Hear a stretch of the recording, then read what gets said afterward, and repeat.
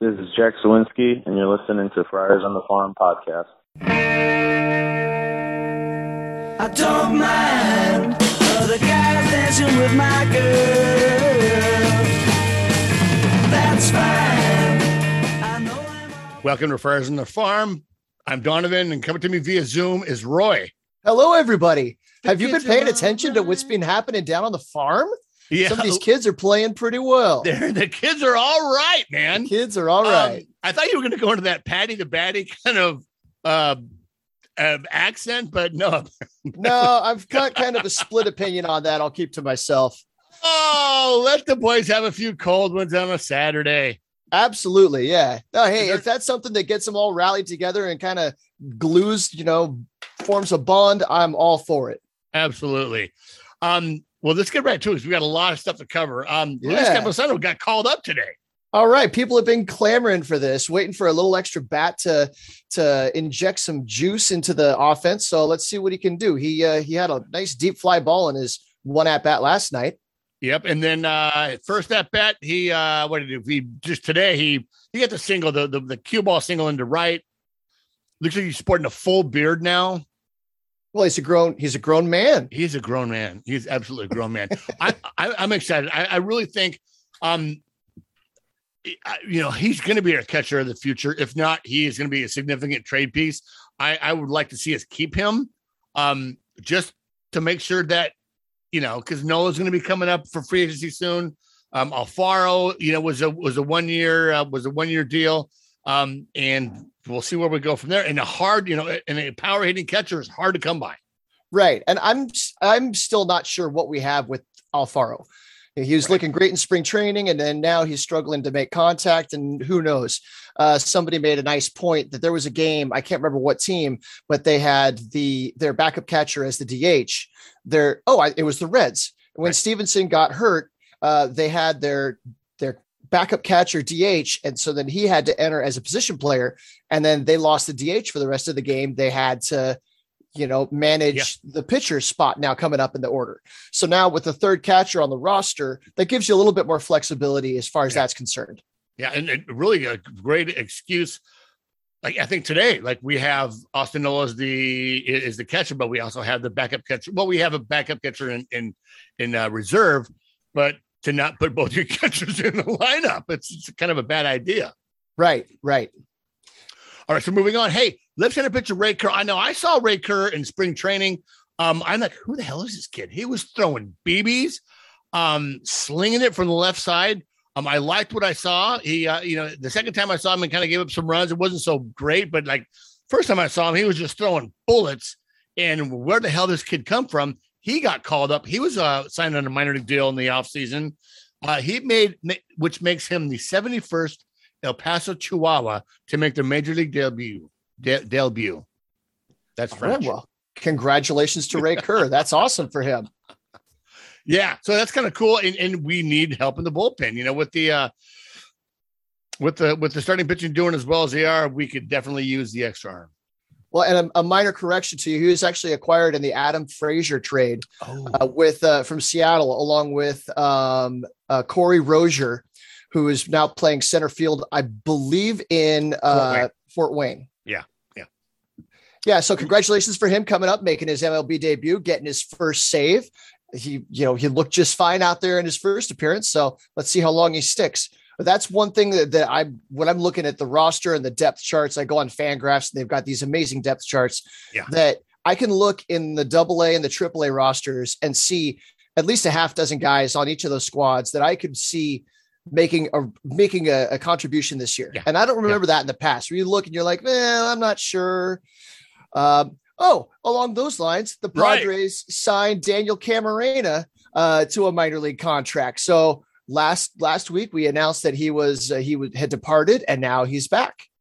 That's excellent. And a little bit of a housekeeping here today. The coveted outfielder for the Pirates, Brian Reynolds, went on the COVID list, and another guy went on the COVID list, and they brought up friend of the podcast, Jack Zawinski, Hammer and Jack, and Tucupita Marcano.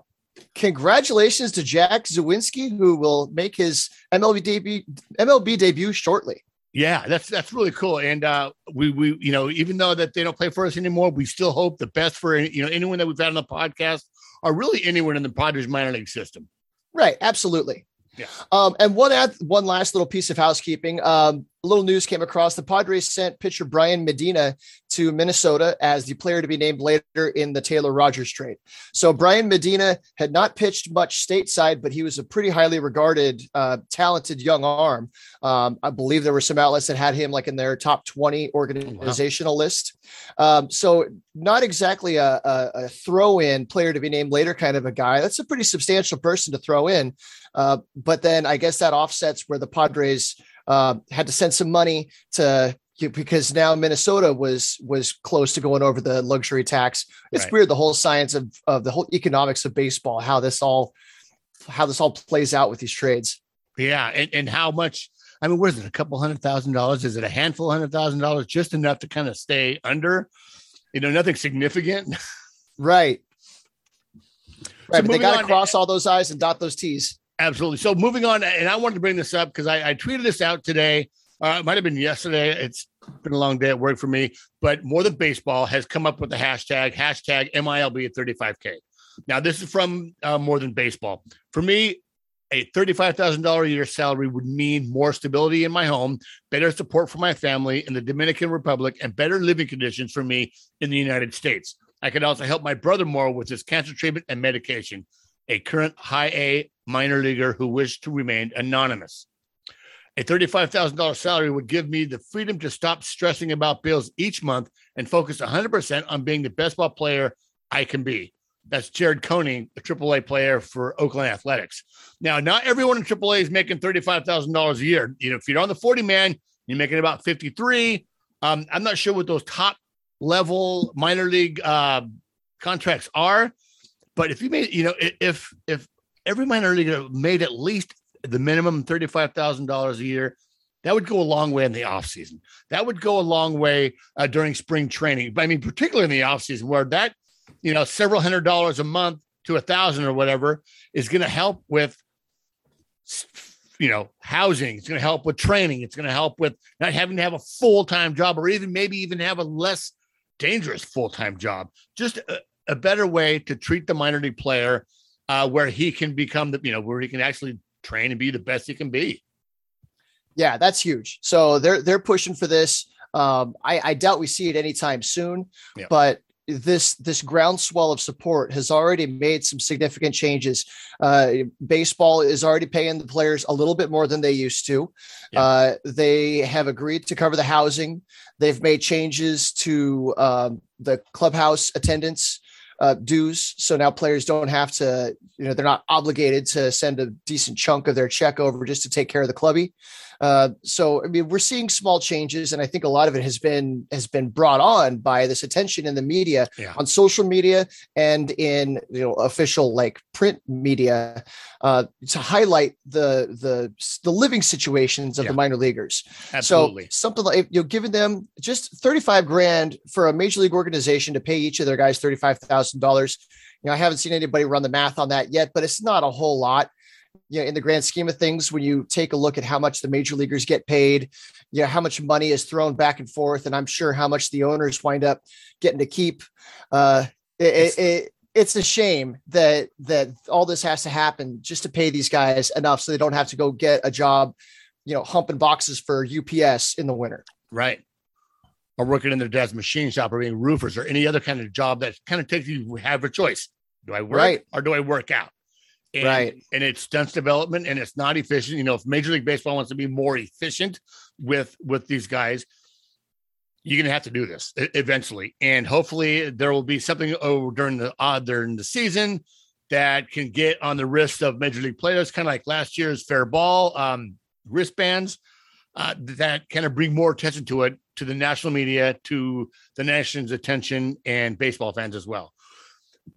But I wanted to move on to something I saw last night that Todd Van Steezel, he spent an off season with us. Like, didn't we have him for like a minute I know he was in spring training one year. We were I think his mom reached out to us and was like, take a picture with your son. And like, it was our first year at spring training together, and we didn't want, and I saw him and he looked at me, I looked at him, I'm like, I'm not going to do that. Yeah. Yeah, same. I saw him. He was out on the field doing warm-ups, so Yeah. I'm not going to, I didn't feel right yelling out while the guy's doing his job. Right. 2019, he was with the Padres. They signed him in March of 2019, and I don't think he collected any stats with an affiliated team, but he was at least here for spring training. Yeah, I think he didn't even make it out of spring training. Yeah. But he had a long career with the Minnesota Twins. Yeah. And so what you're getting at, he posted this Twitter thread where he kind of went through all of his struggles just to try to get to the next level and his frustrations with it. So go ahead. Yeah, absolutely. So it's hashtag MILB story. I got called up from Cedar Rapids to Fort Myers in June 2014 after throwing well in Cedar Rapids. I pitched well in Fort Myers in my few months there. Had a 1.52 ERA and 16 appearances. I was 23 years old at the time. In 2015, I got sent back to Fort Myers. Totally expected. Now, Fort Myers is A ball. Cedar Rapids is low A. I think Fort Myers is high A. So totally expected. I figured pitch well here. Maybe by the All-Star break, I can get to Double A. I pitch well. I make the All-Star team in 2015. Think I had like a 1.8 ERA or something at the time. Didn't get called up to Double A. End of the season with a 2.32 ERA. I think I should start in Double A in 2016. He thinks. And then there's a smiley face, and it's kind of melting. Like, right. Oh, how naive must I have been? Exactly. Spring training comes around. I do well, but then they tell me I'm going back to Fort Myers. So I figured just pitch well. Eventually, I'll get called up. Pitch well, make another All-Star team, and nothing. A spot opens up in Double A, and I think, okay, here we go. Should be me. Nope. The Twins signed a free agent and sent him to Double A. I don't sleep at all that night. God, he just must be pissed. Frustrated. The next day, I'm first at the field and wait for the manager to get there so I could just have a chat with him. I tell him how I feel. I say I can't get to the big leagues if I'm stuck in high A every year. I said I've seen players leave the Twins and have success elsewhere and name names and asked how possible it would be to get my release to explore other options. He said he doesn't think the Twins would give me my release and would be risky. Hell yes, it would be risky, but was a chance I was willing to take. My stock was high, just pitched in an All-Star game. Velo was sitting 94 to 96. Someone could give me a chance. Eventually, he says, give it some time and think about it. So I do. One fun, sad thing about spending so much time in Fort Myers was I had the chance to accumulate a lot of appearances. On a summer day in Braderton, I became the second Fort Myers pitcher to appear at 100 games. And then he's got a little smiley face emoji with the tear. Like, I'm happy, but I shouldn't be happy. Thank you for explaining those emojis to me. Emojiologist, Roy. A few guys I played with over the years congratulated me and gave me hugs in the dugout, very similar to the scenes when someone gets a 3,000 MLB hit in the minor leagues. After the game, I just sat in the dugout and was like, I'm going to be stuck here forever. That same emoji. There's a lot of the smiley face with the tear emojis in this thread. Yes. We get to August 2016 and another pitcher gets injured in Double A. And straight away, some friends in Double A messaged me again if I got called up. And I hadn't heard anything, but didn't get my hopes up because no expectations, no disappointments. We were still in St. Lucie and I was in my hotel room with a few guys and we were watching I Love You, Man. Great movie. During the movie, my Fort Myers manager calls me and says, I'm going to Double A. So excited. Go back to my room, tell the guys, and they all congratulate me.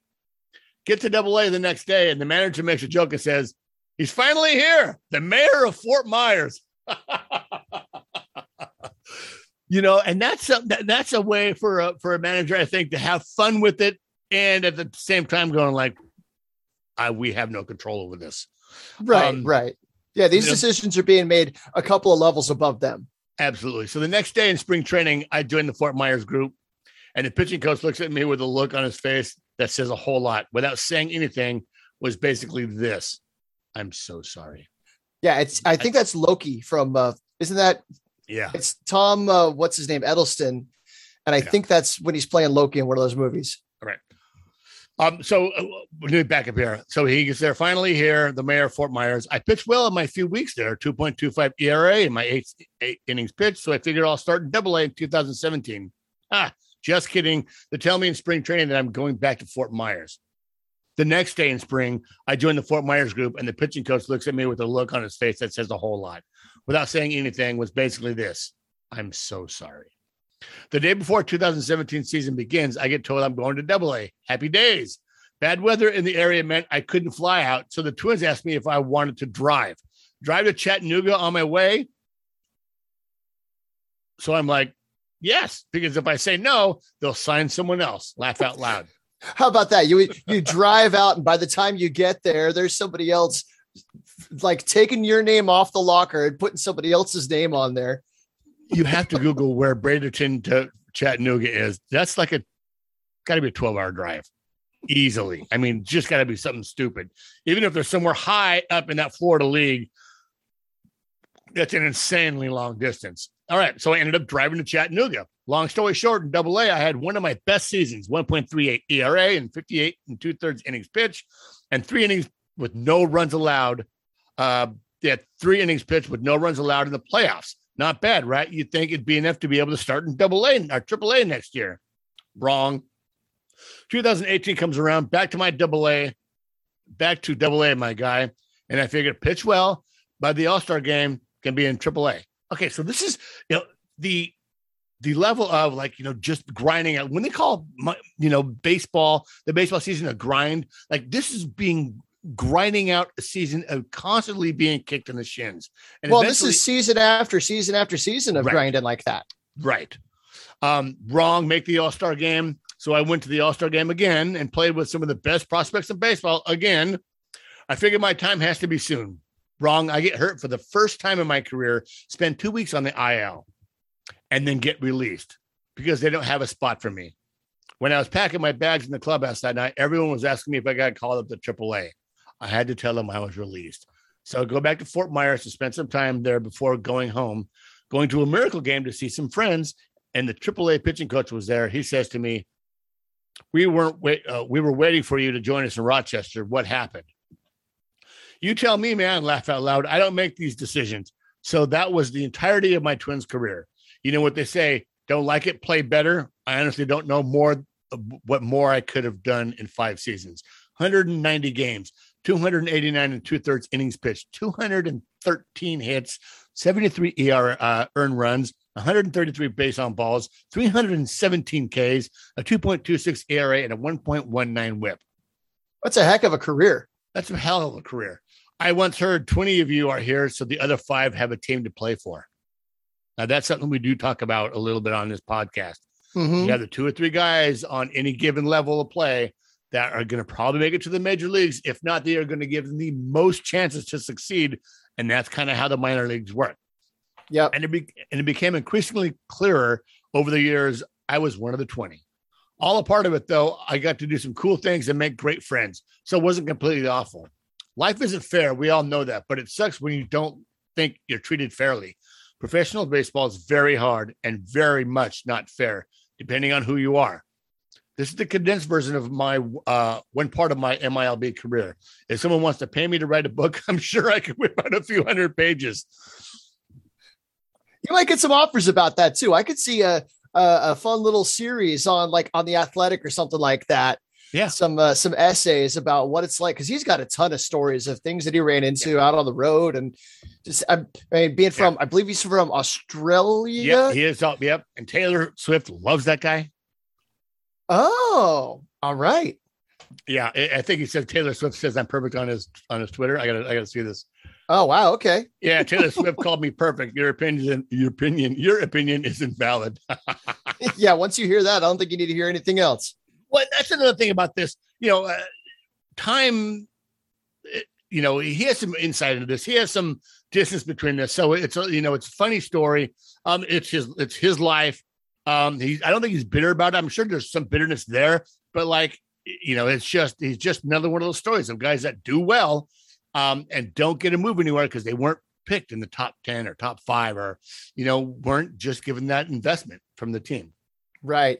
Yeah, he was released in 2018. So this was almost 4 years ago. The Padres gave him a little bit of a chance. Then it looks like he's played in Mexico a little bit since then. Yeah. At some point you look around and you go, I guess this is my career. I guess this is it. Try to figure out what my life is after baseball. Yeah. And every year I think he plays in the Australian League as well. Right. All right, so let's move on to something else. We got a little bit of I don't know if this is necessarily news, but an article from Ben Badler that I look forward to every year, where he goes over the international reviews and highlights some players that each team has signed as amateur free agents. This used to be the June 2nd. They called it the J2 class. Yeah. Now they've moved that deadline to early in January. But every year teams sign amateur free agents. Some of them wind up going on to the Dominican Summer League. Some of them get to come stateside. And eventually, if things play out well, we see a couple of these guys in the major leagues. So, most of these guys are 16, 18 years old.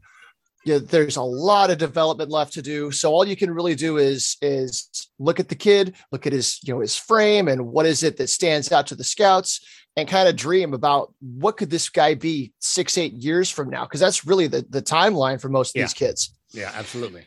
So the top of the class, so he says, once the pandemic hit, Major League Baseball shut down international scouting until September 2020.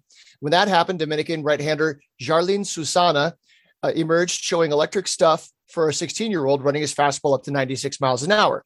Susana would have been eligible to sign on January 15th, 2021, but with teams having committed most of their bonus pool money for that signing period already, Susana opted to wait another year to sign with the Padres on January 15th, 2022 for $1.7 million. That's a pretty large bonus in today's landscape. Yeah, absolutely.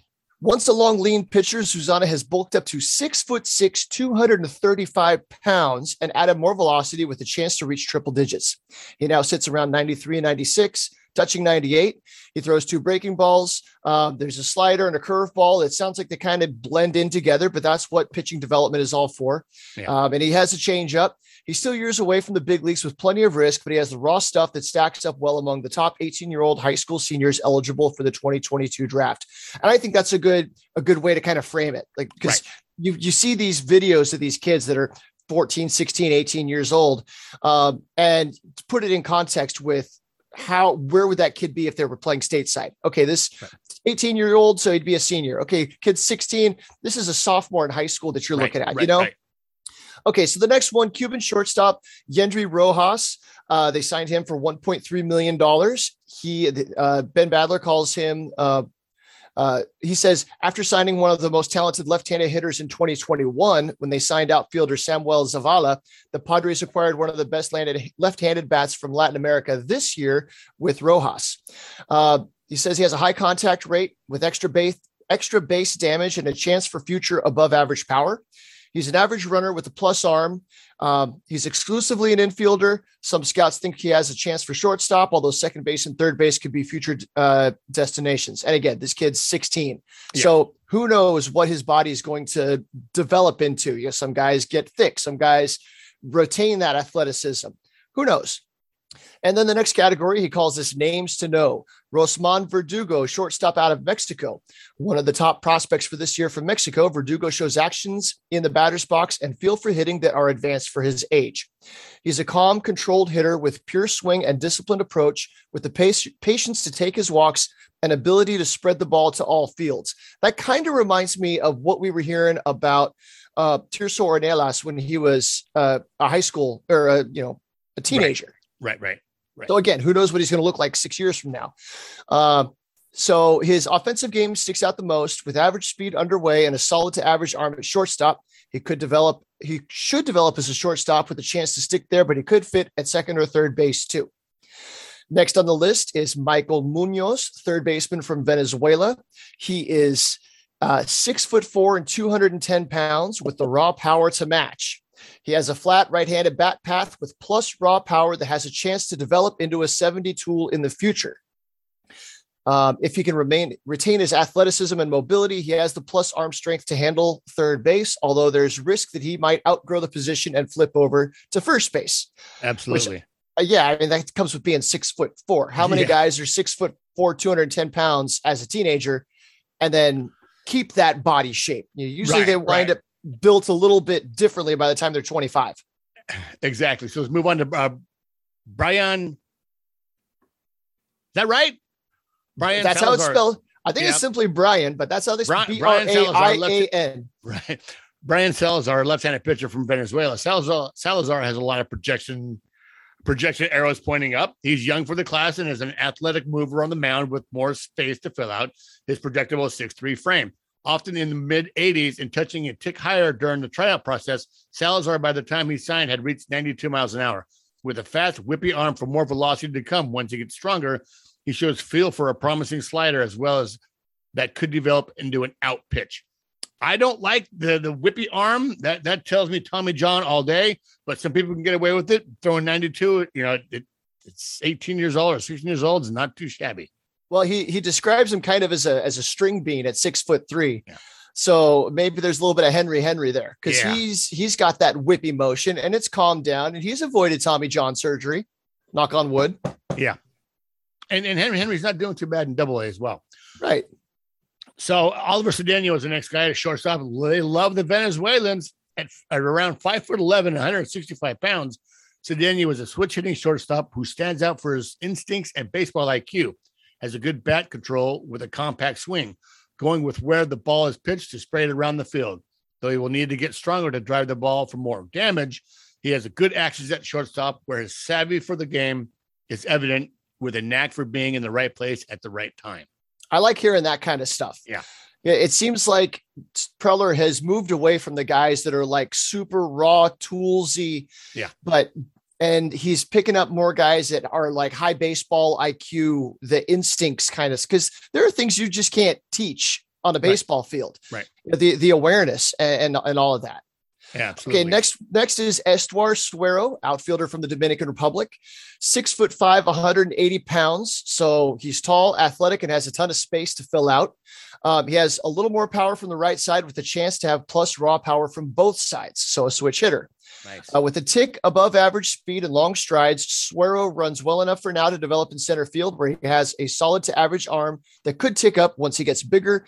He probably heads to right field. And then he closes his article with a little sleeper watch. Juan Murillo is a 20-year-old Cuban shortstop who wasn't getting a ton of attention in the Dominican Republic, but he's a plus runner who should develop somewhere in the middle of the field. And that sounds like the AJ Preller special right there. Right. Shortstop, center field with flashes of solid raw power from the right side of the plate. And another Cuban player the Padres signed, Aizon Delgado, is 18 with plus speed, good defensive actions in center field, and a fairly simple fluid swing from the right side. So there's 6, 8, 10 names to jot down. And when we go out to Peoria, take a look around and try to find these guys. Well, what do they look like? Where do they think they're going to go? Yeah. We might see some of these guys in the Dominican Summer League once that starts up later on. Probably not. Chances are they're just going to be in the, in camp for another year or two before they finally start playing in actual games. Yeah. That first full year in camp, first full 1 or 2 years in camp at the Peoria complex really just kind of lets these kids establish a baseline. Not only just establish a baseline, but God, they just got to learn how to be a professional baseball player. And that's so important for these young kids to come to a new country, in a foreign land, learning the culture, trying to learn how to be a professional baseball player and just kind of be able to ease into a league. But I wouldn't be surprised. Well, the Padres have a whole complex in the Dominican League too, or in the Dominican Republic. So, these guys won't come stateside. Most of them won't come stateside for the first year or two of their development. Oh, that's right. In fact, I think even so, the way that the uniform contract works out, the clock doesn't start on that until they start playing actual affiliated ball, I believe. So by keeping them in the complex for another year, that's what helps get them that 7th year of club control. Interesting. Yeah. The games people play. Well, that's how the major league play. That's how the major league organizations do it. Yep. They've been doing it for years. Anyways, that's what happens when you have an industry run by a bunch of lawyers. Exactly. So let's move on to the affiliate rundown. Strike one. Sunday, the Storm rode stellar pitching to a sweep of the doubleheader and a series win over the Rockies low A affiliate. In the opener, South Bay native Victor Lizarraga worked a season-high 5 2/3 innings of one-run ball, striking out 6 along the way. After 3 starts, the 18-year-old sports a 2.03 ERA with a 13-4 strikeout-to-walk ratio and 13 1/3 innings. In Game 2, lefty Jesus Gonzalez was even more impressive, allowing just 3 singles over 5 innings.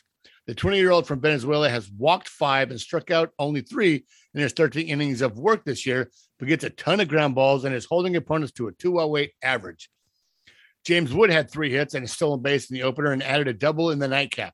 Through 6 games, the 19-year-old from Maryland now sports a cool 435, 536, 913 line. So glad to see him back. Yes. Okay, so strike 2, Saturday in his second game back after sitting 10 days as a precaution to rest a sore wrist. James Wood, 19, blasted a grand slam to right center field in the second inning to put the Storm up 5-0. He was followed by his one-time travel ball teammate in Maryland, Jackson Merrill, who hit his first professional home run. Congratulations. I watched both those home runs, and it was the first pitch for James, and it straight dead center. And you see this road in center field where it kind of goes up, and the ball lands up halfway up, he just crushed it. It was guy that had been 450 feet. Man, watch out driving up that road when he's at bat. Yeah.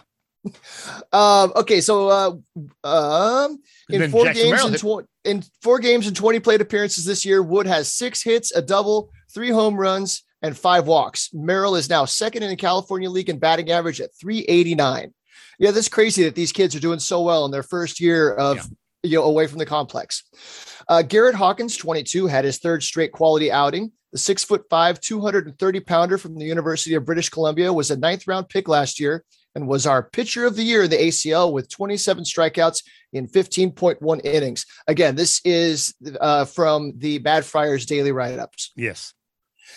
This year, Hawkins has 19 in 13.1 innings against only 1 walk and his 8 hits for a 2.03 ERA. Lucas Dunn had another nice night, reaching base 4 more times. Last year's 8th-round pick out of the University of Louisville is 4th in the Cal League with a 473 on-base percentage and tied for 2nd in both doubles and triples with 4 doubles, 3 triples. He's split time between 1st, 2nd, and 3rd base, but hasn't yet caught, even though the Padres were working with him there during spring training. Yeah, I see a lot of him at first. I'm wondering if that's more about you need people to catch bullpens, and in the weird situation where you've already pulled your starting catcher out of the game, somebody gets hurt, you got an emergency catcher. He doesn't strike me as the type that they might try to convert to a catcher, because the kid's hitting well, he's playing good defense everywhere they put him. It's just more of let's throw another tool in your belt. Right, and that's kind of what A-ball does. It's in the spring training, let's put them, let's see where they can fit and find a place for them. And he has played some really solid first base for Lake Elsinore. Right. And there's no such thing as a bullpen catcher. Right. So like Tyler Malone is in Lake Elsinore right now. The couple of appearances that he's made so far have been in the outfield, but most of the days he's showing up and working as a catcher because the guys they need somebody back there to catch. Yeah, absolutely. So strike 3 Wednesday, Jackson Merrill in 10 starts. He has 5 multi-hit games, and his 440 OBP has him reaching base multiple times a game. Pierce Jones, who was selected as perhaps the Padres' last ever 26th round pick, had a grand night. Jones hit his first home run of the season, a grand slam to give the Storm an early 4-0 lead. While it is relevant that Jones is only playing as much as he is because of the injury to Wood, he's making the most of that playing time. Jones is hitting 242, 359, 455 on the young season. Look for him to make a push even when Wood is back. Kevin Charity had a really nice interview with Pierce Jones that they just published today or yesterday. So I recommend all of you Mad Friars subscribers go check that out. And if you're not a Mad Friars subscriber, shame on you. Subscribe. It's worth it. Absolutely. Arguably the top player on the team not named Merrill or Wood is Max Ferguson. Ferguson was the 2021 preseason All-American in college, but struggled a bit and fell to the Padres in the 5th round. Thank God, this kid's a stud. Thus far this season, he has done exactly what he is known for. After 1 hit Wednesday to extend his season-long on-base streak, he's hit 306 with 12 walks in 10 games for a 469 on-base percentage. He leads the league with 10 stolen bases. He's done this while bouncing between second, his position at Tennessee, and outfield, his position in high school. Similar to Ruiz and Rosario, the Padres seem intent on getting these types of players comfortable playing in the infield and outfield. And he has the frame. He's a long, slender kid. He has the frame to play the outfield and to also play in the infield with room for growth there as well, and not to get too bulky. Right. He was playing center field in high school, and then in college, he played around the infield. You just whatever you need him to do. He's a ball player. I was looking at the lineups for the Storm, and the top of that lineup with Merrill, Wood, Jack, Ferguson, and Dunn. That's a murderer's row at the top of the lineup with four guys that they can mash. Absolutely. All right, so moving on to Fort Wayne, Josh Mears has been awarded the High A Midwest League's Player of the Week for April 18th through 24th. The 21-year-old outfielder has hit a league-high 5 home runs and had a league-best 10 RBIs in 6 road games last week against the Lansing Lugnuts, the Oakland A's affiliate. He posted a .368 batting average and a 1.718 OPS. Mears also doubled twice, walked once, and was hit by 2 pitches. The last one of those hit him on the wrist. People were a little bit concerned, but he's back in the lineup today, so don't worry about it. Yeah. I'm more worried about the ball than him. During the road trip, the right-handed batter from the state of Washington had a pair of games with 2 homers, the first on Wednesday and again in the opening game of a doubleheader on Saturday. Mears' final home run of the week Saturday night was measured to have traveled 504 feet out to left center field, according to TrackMan technology. For context, since Major League Baseball began to use tracking technology in 2015, there has only been 1 homer hit further in a big league game. Nomar Mazara of the Rangers, now Padres minor leaguer, hit a 505-foot homer in 2019. Mears previously received national acclaim in spring training of last year. The 6'3", 230-pound slugger made the front page of MLB.com after homering off Colorado Rockies' Carlos Estevez, a 6-year Major League veteran. The home run's exit velocity was measured at 117.3 miles per hour, which would have ranked in the top 10 in the 2021 MLB regular season. And he was 20 years old at the time. Yeah. I really tell you guys, you have to get the MILB TV subscription and watch this kid play. He is not only his chiseled, his bat speed. He has a very short stroke, and it is a short load. And just from you look at his hands, you're like, holy cow, how does he generate that much speed? Just incredible bat speed, which allows him he can pull the ball and to hit the ball the other way. It's just a fun thing to have the MILB TV app and watch these guys play. It's $40 for the season. Or if you want to go the long monthly route, it's $12.99, I think. $12.99 a month. Yeah. I was talking to a guy that's done a little bit of professional scouting, and he brought up the name Mark Newsom. That he sees a little bit of Mark Newsom in him. The guy that I'm being optimistic, obviously, Greg Vaughn. I remember him having that real short, quick swing, just as a power hitter. Now I think of Greg Vaughn being the thick built guy, but what's Joshua Mears going to look like in 5 or 10 years? Yeah, that's an excellent comp. 2 of those home runs hit the scoreboard in left center. I think one of them left a dent in that scoreboard. And so we were talking about this on Twitter that, okay, he's striking out 37% of the time right now in high A ball, but he's only 21 and he's making adjustments. I mean, even David J was talking about how they've made some adjustments to kind of loosen up his hands and get him a little bit more fluid at the plate. And the goal is to, increase the amount of contact. Yeah. If they could make him even shorter, then he could start a little bit later and be a little bit more selective on the pitches. But there are rare cases of guys with that kind of strikeout rate, but also that kind of power, and they make their way up to the majors. Yeah, so who knows? But right now, holy cow, this guy's exciting. Yeah. Tons of stuff to mold there, and tons of potential. And him and Hassel are just like the Bass brothers, man. They are fantastic to watch. So you've got Merrill and Wood in single A, and then you've got Mears and Hassel in high A. Yeah. So through the first 15 games of the season, Mears, a 2019 second-round draft pick, has hit 7 home runs total to lead the Midwest League and rank in the top 5 across all levels of minor league baseball. He also leads the Midwest League in slugging percentage, .784, and extra base hits with 12. He started 9 games in right field, 2 in center, and DH 3 times. MLB.com rates him as the number 10 San Diego Padres prospect. Yeah, and absolutely. he's gonna be flying up those prospect charts this year. Yeah.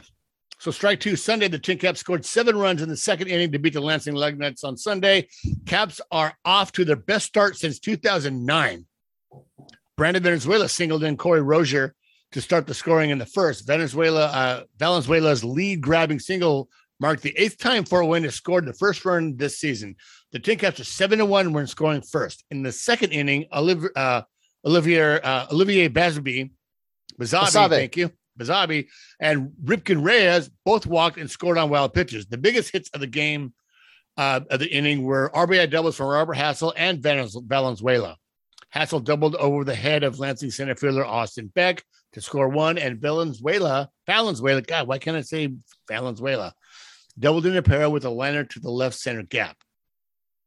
Hassel, San Diego's top-rated prospect in the minors, upped his season batting average to .397 with a 2-for-4 performance. The outfielder also walked twice to elevate his on-base percentage to .455 and OPS to 1.093. Justin Lopez also singled in a pair of runs to cap off the inning. Lopez picked up one more single and another RBI before the game was done to finish 2 for 5 with the run and 3 RBIs. Angel Solarte singled and scored in the 7th. Solarte had a 3-hit day, walked once, scored twice, and had 2 RBIs. So that came Justin from Lopez is quietly having a nice season.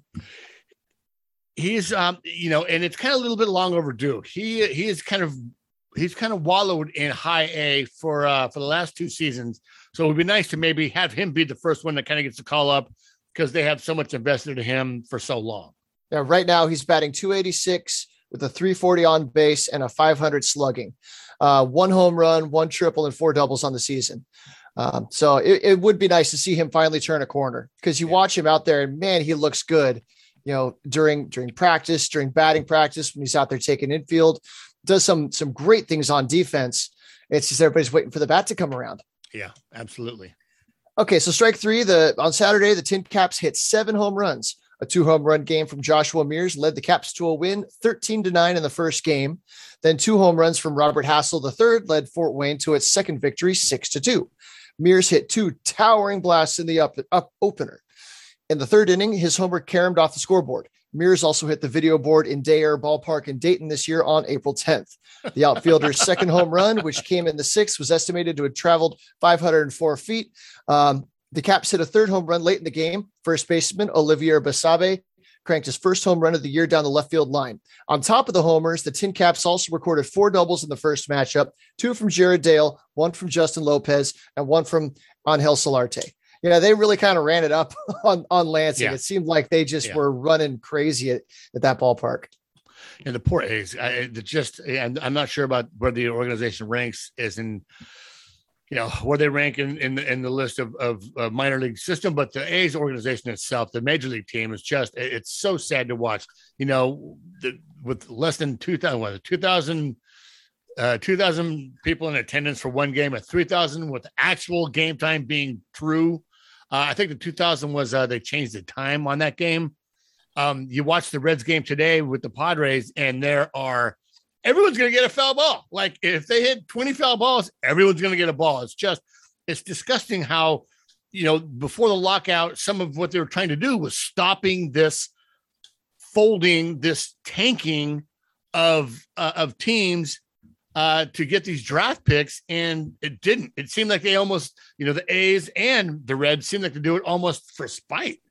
Right. Well, and the Reds kind of turned it up to another level when the president of the team president went on the radio and said some things he probably should not have said. Yeah. Well, he definitely should not have said.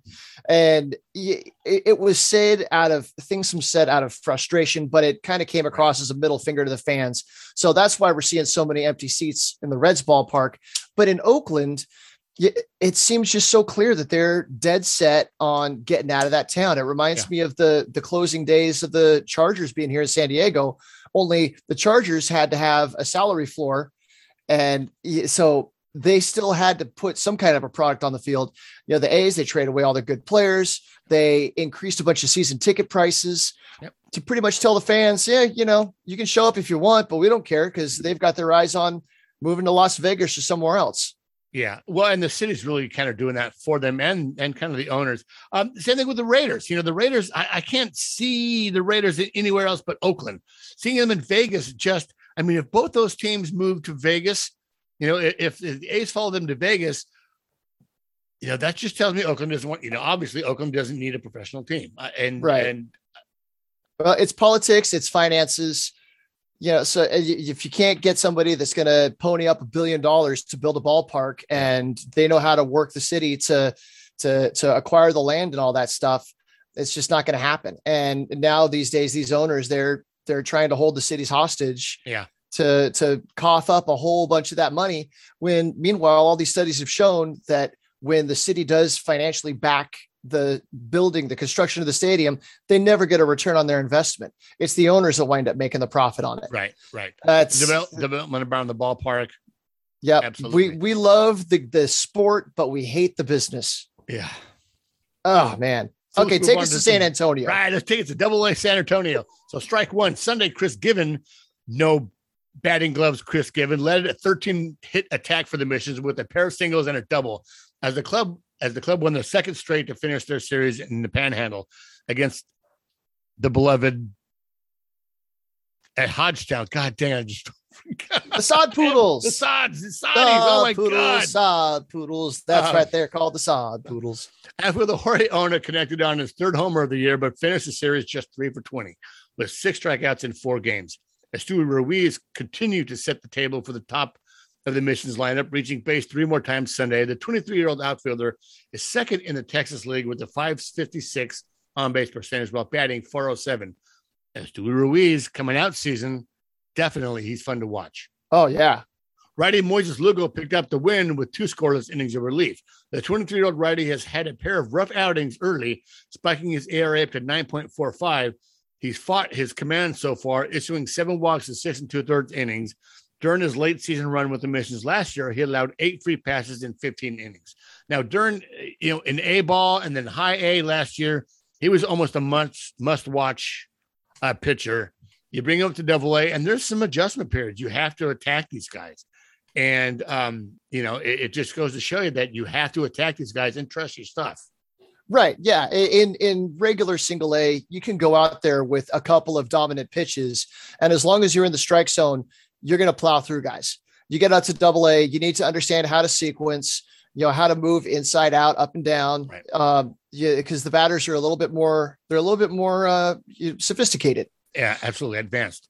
All right. So strike 2 on Saturday, San Antonio stopped their 10-game losing streak with a pinball machine victory at Hodgetown. The clubs have combined for 47 runs in the past 2 games. That's what happens in that North Texas win. Oh my God. So you might say that the park favors offense. So far this season, Esteury Ruiz and Robbie Podorsky have been the stars for the Missions. Saturday, the first 2 hitters in San Antonio's order were on base 7 times and had 3 extra base hits and scored 7 runs. Tirso Ornelas, 22, has only 1 extra base hit, a homer in 41 plate appearances, but he's posting a 308, 357, 385 line. Corey Howell, 23, the other prospect acquired in the trade with Milwaukee, has struggled so far, but he hit his second home run, his first triple for the Mission Saturday. With the Brewers, he was mainly an outfielder. With San Antonio, he's also played in center and right field, at shortstop, and at second base. Second might be his best position for him defensively. Yeah, absolutely. Strike 3 Friday in a series that has seen a multitude of lead changes, with most of leaning in Amarillo's favor. This is a horrible game. The San Antonio Missions continued to battle to end their losing streak. After taking a 7-1 lead, Amarillo scored 7 runs to take the lead. San Antonio battled back and ended up scoring 15 runs with 21 hits to end their losing streak. The Missions defeated Amarillo by a final score of 15-11. The Missions offense got off to a hot start on Saturday night's ball game. Esteury Ruiz doubled to start off the game and extended his on-base streak to 14 games. After a strikeout, Ruiz successfully stole third base, and Brandon Dixon drew a walk. Joshua Ornelas came up clutch with an RBI single. Esteury Ruiz has reached base in all 14 games he's played. So Corey Howell went 2 for 5 with an HR, a triple, 2 runs, and 2 RBIs and a K. Tirso went 3 for 6 with 3 RBIs and a K. Agustin Ruiz went 1 for 5 with a run and 2K. Yeah, I watched that game. Go ahead. Yeah, you please. Well, I just watched that game, that whole series in Amarillo, and the wind, it was just howling. Like the flags in the outfield were they were flapping straight. It was insane how now I can see why the Padres kind of, I don't know what the innards of that was, but certainly you can't judge development with wind blowing out like that. Maybe pitching, but certainly you can't judge hitting because you guys are just going to rake. And I think John Conniff told me once, he's like, look, you can hit a home run out of Hodgetown. Like, and that says a lot. Yeah. Well, I mean, you can't judge the box score. That's the thing, is you can't look at the stats of the guys in AA, especially the guys that play there a lot. Mackenzie Gore made one outing there and it was 25 miles an hour blowing dead out. Yeah. And there's nothing you can do. Batter hits a can of corn and it's 10 rows deep. I mean, I saw a little bit of that in Las Vegas last weekend, but I was going to talk about Esteury Ruiz. When he was here in Lake Elsinore, he was wild. He was a wild stallion. He was running into outs a lot. He was swinging at stuff that you shouldn't swing at. Now, he's never struck out a ton. He's always walked a fair amount. But it's the other stuff that happens in between the things that show up on the box score. Right. And it sounds like he's gotten a lot of that stuff under control while still being able to maintain the aggressiveness at the plate and on the bases. What I'm really curious to know is what people think of him as a center fielder or an outfielder. They converted him from being a second baseman because a little bit of, little errors and footwork and all this kind of stuff. So if they really do believe in him as a center fielder, then he should have a future in Major League Baseball one way or another. Yeah, absolutely. The maturity for him is huge as well, because all the tools are there. And if you develop that and, listen to your instruction and take your development serious, you certainly can make those changes and become a pretty damn good ball player. But let's get on to El Paso. Well, we're actually going to go to Las Vegas where Angela and I drove out to Las Vegas last Thursday. We got to attend a couple of baseball games. But the highlight of my trip was meeting Finn the Bat Dog and his understudy Lambo. Hold on, he has an understudy? How does that work? Does. Is it a little puppy? Is it a puppy or is it another dog? She's a younger dog. I think she's still less than a year old. And Finn is a little bit older. I don't know how old he is, but both of them have so much energy. You see them when they're out there doing their job, and it's like they just want to go crazy. But it's so cute. If you guys haven't seen this on Twitter or whatever, they have a dog. When somebody drops the bat, then after the play is over, the dog goes out, gets the bat, and brings it back to the dugout. They do this for the first few innings of the game, and then the dogs go home, and the Bat Boys take over their normal job. They only do it for the home team. Finn is the primary, and he's, like I said, he's a little older, and he's a black lab, and Lambo is a chocolate lab. And so before the game, I reached out to the Twitter account, and I told Finn I wanted to be respectful. I know that Finn has an important job, a lot of responsibilities. Exactly. But before the game, they do some warm-up exercises, and then they come over by the screen behind home plate to meet the fans. And Finn jumps up on the padding, and he'll lay down there, and you can get your picture taken with him. So we went out. We got a chance to meet them both. And then Saturday was Finn the Bat Dog T-shirt night. Oh, dude, they gave away with you. I want to see this thing. We got there about 5 minutes too late to get a shirt. They gave away 1,000 of them, and we got there about 20 minutes after the gates opened, and they just ran out. So I didn't get one, but if you go on Finn's account, you can see him modeling one. He looks very handsome in his very own T-shirt. So I'm very grateful to their trainer. And it's one of the fun things of minor league baseball. Yeah, absolutely. And it's the cutest thing. They watch the dog, pick up the bat. And occasionally you see someone, if it's a player or if it's an umpire, who will see that and then throw the bat away, and he just gets crushed on Twitter because the umpire will just throw the bat away. When the dog went there to pick it up, the dog kind of sits there for a minute, what? Hold on, my job. What do I do now? Okay, I'm going to go back. There was one play where I think it was a check swing. What was it? For some reason, the batter thought it was ball 4, and he goes trotting down the line, drops the bat. Finn goes up, picks up the bat, And then the batter had to come back. Everybody was kind of confused on this play. Batter had to come back and continue the at bat. And so the trainer had a command for Finn to drop the bat. So he picked it up, took a couple steps, dropped the bat, and went scurrying back over to his little spot. To wipe off all the slobber. Yeah. I was wondering about that. When the dog, labs have a pretty soft mouth. They're supposed to be able to pick up ducks or whatever and not harm them. But you got to figure a dog picks up the bat. He's got to leave little impressions and stuff in the bats. Yeah. I'm wondering if there's some players that are like, I don't want the dog touching my bat. Well, even then, they only do it for a couple of innings, right? Because you don't want that dog. There's weight, there's some torque when you're picking up the soft end of the barrel. The handle of the bat, and then you have the heavy barrel in the end. You don't want that wearing on the dog's teeth. Probably it's kind of bad. So it's kind of cute for a little bit. It's fun. The kids love it.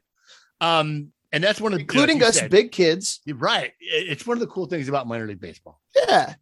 Okay. So strike one on Sunday, the El Paso Chihuahuas beat the Las Vegas Aviators 6-5 Sunday to split the 6-game series.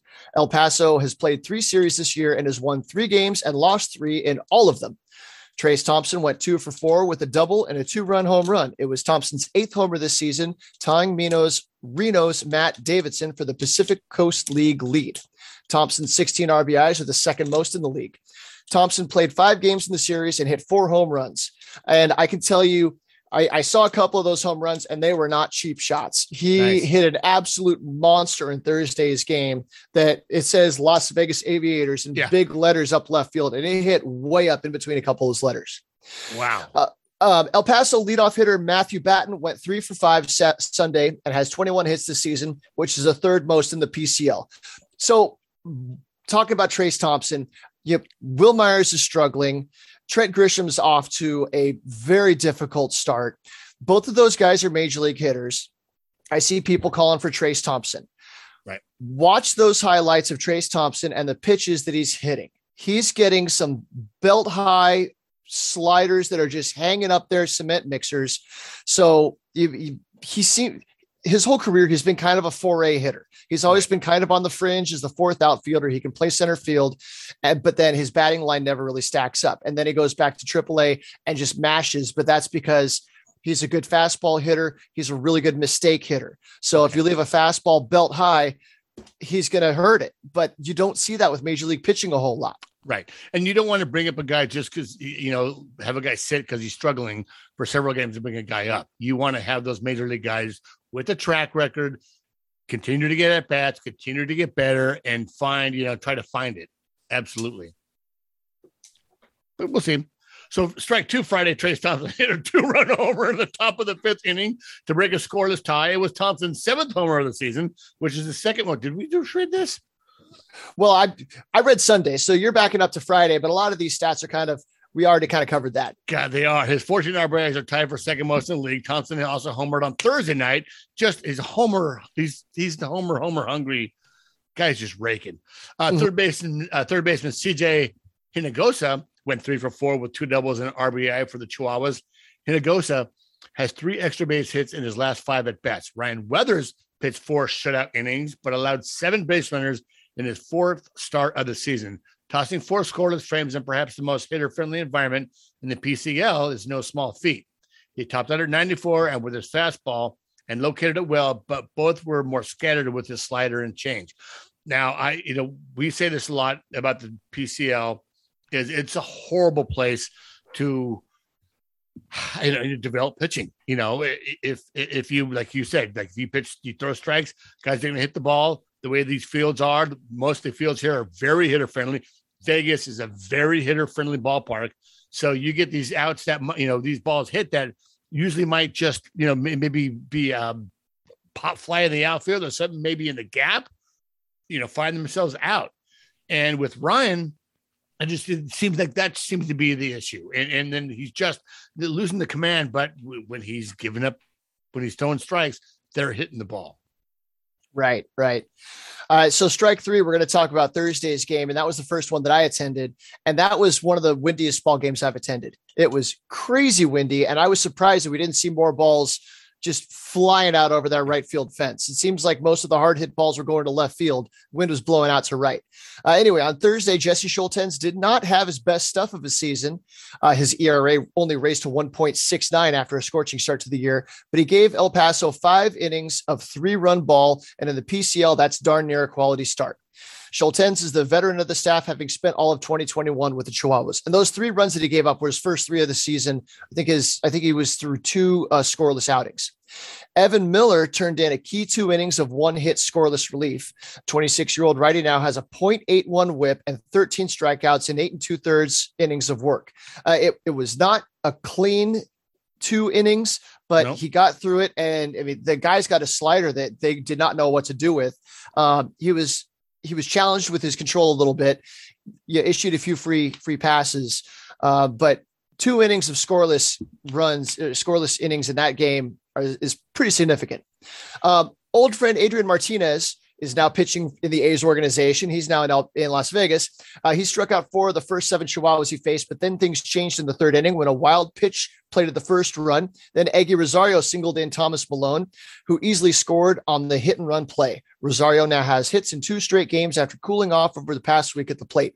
Malone reached base 3 times, a season high for the 27-year-old outfielder. So Eggy Rosario, he's looking pretty overmatched. That's what I was seeing on Thursday and Saturday. He was looking pretty overmatched at the plate, but he's young and he's making a pretty big leap up. And I'm sure they're giving him a lot of responsibility playing every day like he is. Yeah. You have to challenge a guy. You have to see how he faces adversity and works his way through it. I think it's another one of those wild challenges as well. You watch his at-bats and he's swinging. He is not getting cheated on any of his swings, where you think you would just like, if you could just back it off just a little bit and be a little more selective, you could probably start connecting to some of these pitches. But you see him like he's going to swing at the ball no matter where it's pitched. Well before it's thrown, he's going to swing at it. Right. And occasionally he'll connect and you're like, oh, there we go. But that's development. Like you said, he's super young. Another kid I think is on the rise as well as Esteury Ruiz. Evan Miller doing well. So stoked to see him doing well, finding a role in AAA nonetheless. Yeah, a .81 whip in the Pacific Coast League is nothing to be ashamed of. That's fantastic. Absolutely. So, hey, so we're done with the affiliate rundown. What I want to talk about for a minute here is I'm having developed a shirt with Jackson Merrill and James Wood on it. And it's going to be the Damaged Duos. We're going to have this shirt available for sale. And what we're doing with this, like we did all the years past, is we're taking that money and we're going to partner with, this year we're going to partner with a Dr. Minor Leaguer and have a Chipotle gift card giveaway. So when you buy the shirt, it doesn't go in our pocket. We don't want to make any money from this. It's going to go into buying the $25 Chipotle gift cards that we'll be giving to both teams. It'll be the Storm, and I think we're looking at an end of July game with the Visalia Rawhide. Or no, sorry, with the Stockton Ports. So it'll be 25 for them, 25 for the Storm. The shirt's really cool looking. There's a picture that I took of them a couple of weeks back. So look for that coming up here sometime this week. Cool as hell. Yeah, that's exciting. That's great. And you've been putting this work out, working with talking to the players, talking to their agents, making sure that we're allowed to use their likeness, talking to somebody coming up with a design. They came up with a pretty cool design here. I think this is going to look great on a shirt. And we're going to do something nice for the players that, at the end of a long season and they're not getting their raise yet. This $35,000 campaign, that's kind of a pipe dream right now. Right, that's a long way. So until then, these guys are still making barely $1,000 a month. Yeah. Below poverty wages. It's just, I hate it. And we keep talking about it and it stinks. I love the sport. I hate the business. Right. But it's slowly starting to change and it's slowly starting to, some of this is taking traction. It's get some traction, Right. So you guys out there, you can get a nice t-shirt and show some support for a couple of guys that are on the way up. And then we can pass that along to some players that truly need a little assistance. Absolutely. Well, that's all I got. You can reach me on Twitter at SD Donovan. I am at Zippy_TMS. Let's go Padres. Go Padres.